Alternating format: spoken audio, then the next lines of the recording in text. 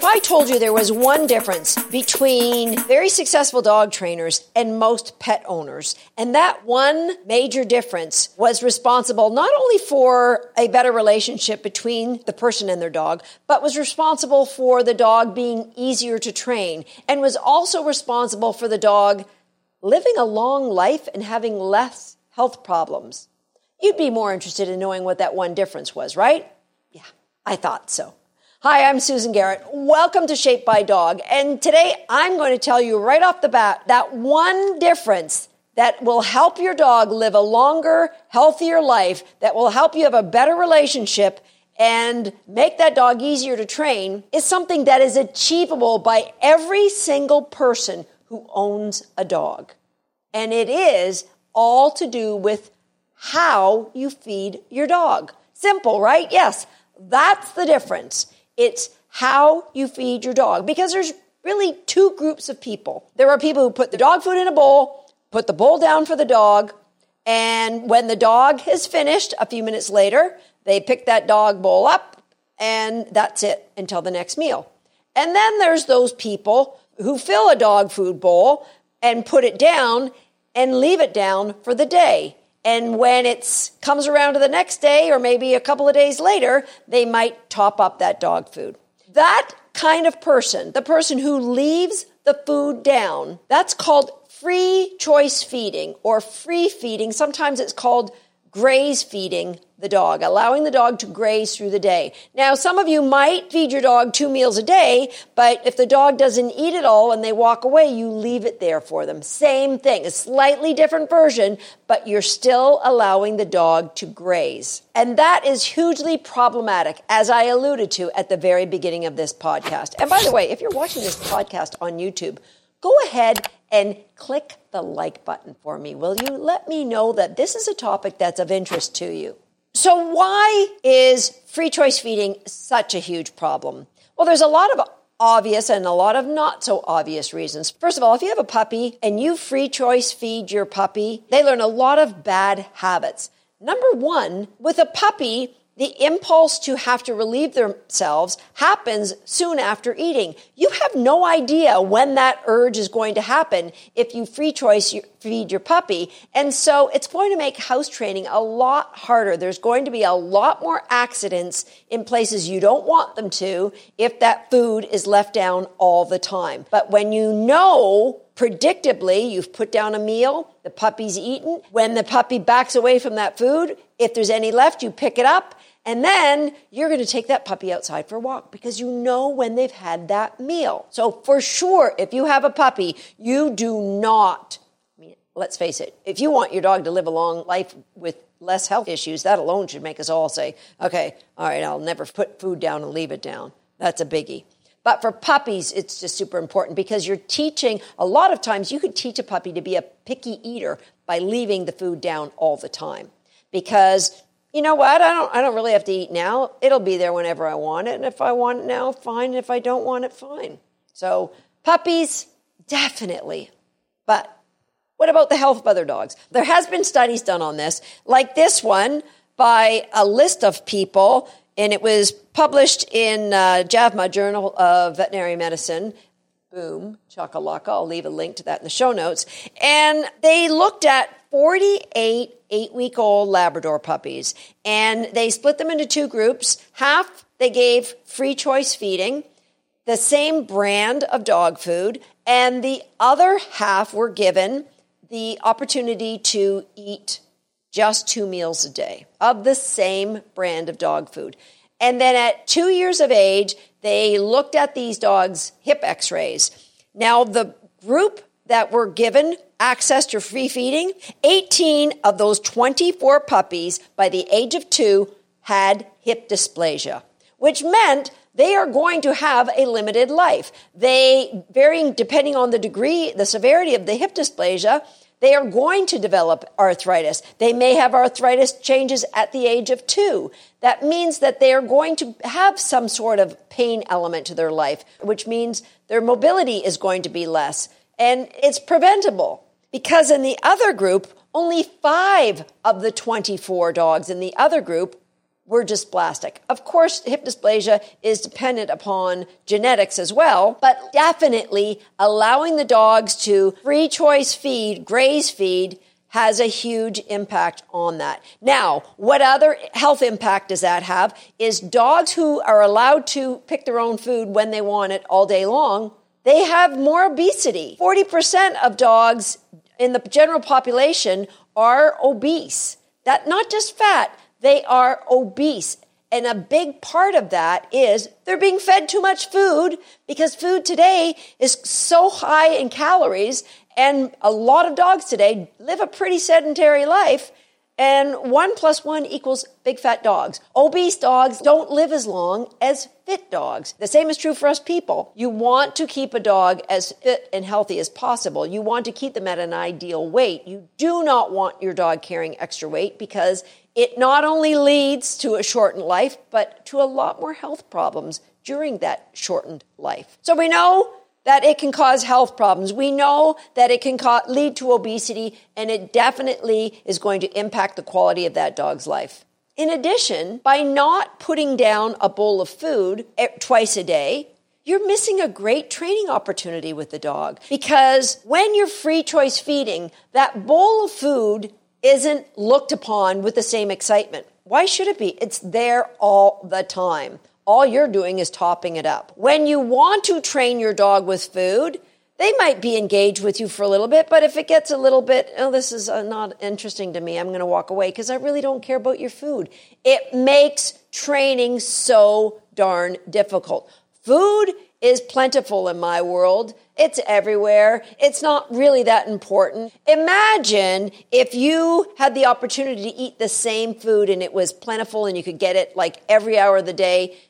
It would eventually become, not that important. And the same is true for dogs who get access to free choice feed. Plus the fact that when you would go to train that dog, even if you could get them interested in the food, they're probably either partially or fully full. So they couldn't physically eat more food. Now, the other side of that coin is dogs who are not free choice fed, who are given a bowl of food in the morning and another bowl of food at night, that they are going to be more keen to train and work with you, that you can use those two opportunities when the food is coming. It's more exciting to that dog because they haven't seen a bowl of food in 8 to 10 hours.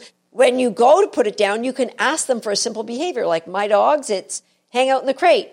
And I don't want your paws touching the floor is the puppy's criteria. And when you do that, I will deliver food to you. And if you don't do that, then we will wait until your paws go in the crate. It's a great opportunity to train the dog. Maybe a behavior that you're working on, hold a sit while I put the bowl down. Don't dive in. You're teaching the dog that when I ask you to do something and you do it, then I will give you what you want, which is your big bowl of food. So the other thing that maybe isn't so obvious about this scenario is you are the one delivering the food. Now, when you pour it and it's always there, it's the floor magically erupted this food. It has nothing to do with you. So when you're delivering it and you're asking for a behavior, the value of the food goes through you and it deepens the relationship you have with your dog, as does all that extra training that you get to do with your puppy or dog.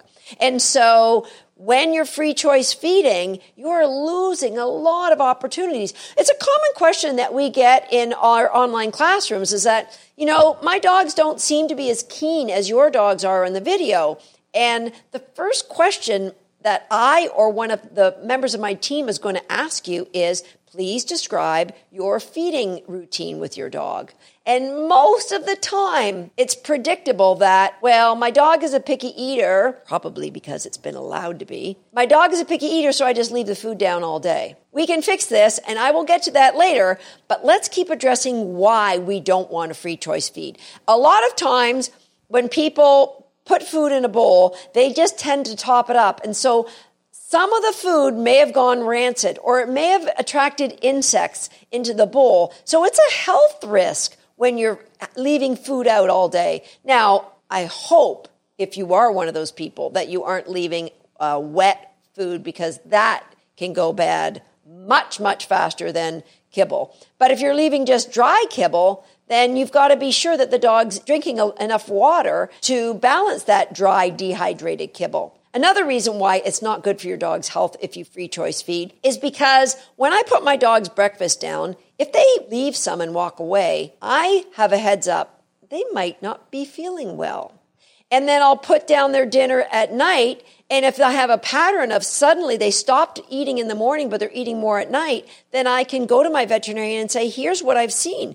You don't have that opportunity if the food's there all the time. The other thing you don't have the opportunity is to plan for some fun exercise. So if I'm going to let my dogs go for a big swim, then I know it's not going to be right after they've eaten. But if you don't know when that is, you can't plan for that intense exercise with your dog. Another problem you might be seeing if you're free choice feeding is when I put down a meal for my dog and they eat it, and then for my dogs, it's 12 hours in between most meals. When I put down another one, I've given their stomach time to empty. So in between, the food in a dog's stomach usually takes 8 to 10 hours to digest, and so then it goes into the small intestine, and so it triggers a hunger response. You are never triggering a hunger response when the food's always there. Again, leading to more picky eaters and leading to a dog who is less interested in training if you are a person like me who wants to use reinforcement in my training. You have eliminated the possibility of using food reinforcement, and you've got to get more clever on how you can do things like only use toys or activities to train your dog.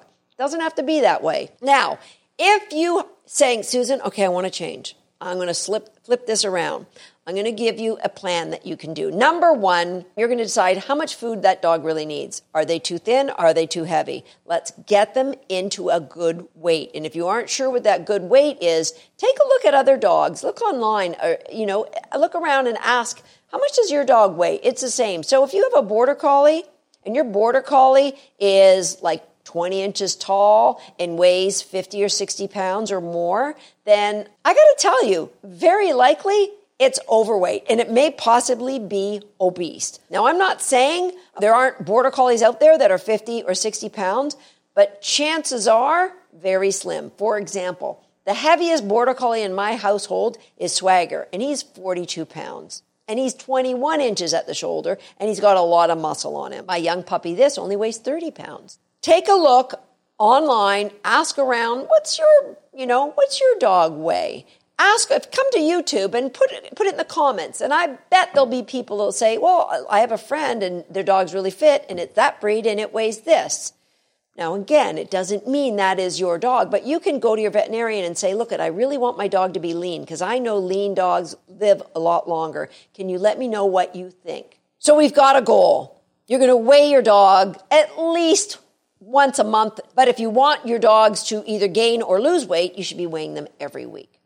I personally like to feed my dogs in a stainless steel bowl. I think that's far more sanitary. I'm going to give a link in the show notes to the bowls that I love and how you can get bowls just like them. But those bowls have to be washed after at least once a day. My dog's bowls get washed after every meal, and once a week they get put into the dishwasher for sanitizing. Now we hand wash with hot soapy water. Both your dog's food bowl and their water bowl need to be washed regularly. If you have a picky eater, I'm going to give you ideas on how you can change that. But if you listen to episode 70 of Shaped by Dog, where I was talking about your puppy's first day and night, you would have learned that I like to feed 75% of my meals in the form of training, which means they'll be hand-fed to the dog and we'll be playing training games. If you are in one of my classes like Recallers or Homeschool the Dog or any of our agility programs, then of course you've got a whole slew of games that you can play with your dog.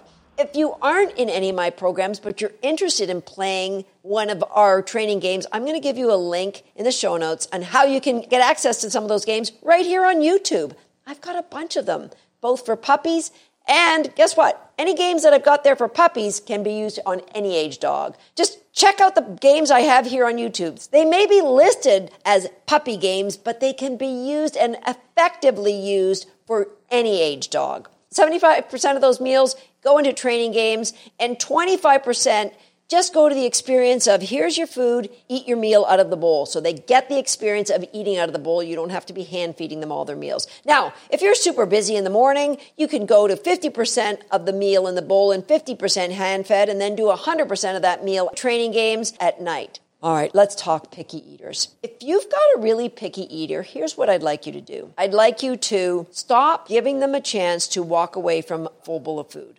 Stop letting them say, I don't want that food, and then you putting some of your human table scraps on top. What you're going to do is you're going to put down just a spoonful of dog food in that bowl and put it down. If the dog sniffs it and walks away, then take it up until the next meal time. Now, I feed my dogs somewhere between 8 and 10 in the mornings, and on weekends, I feed them at 5:30 in the morning, and then they get fed somewhere around 5 or 5:30 in the afternoon.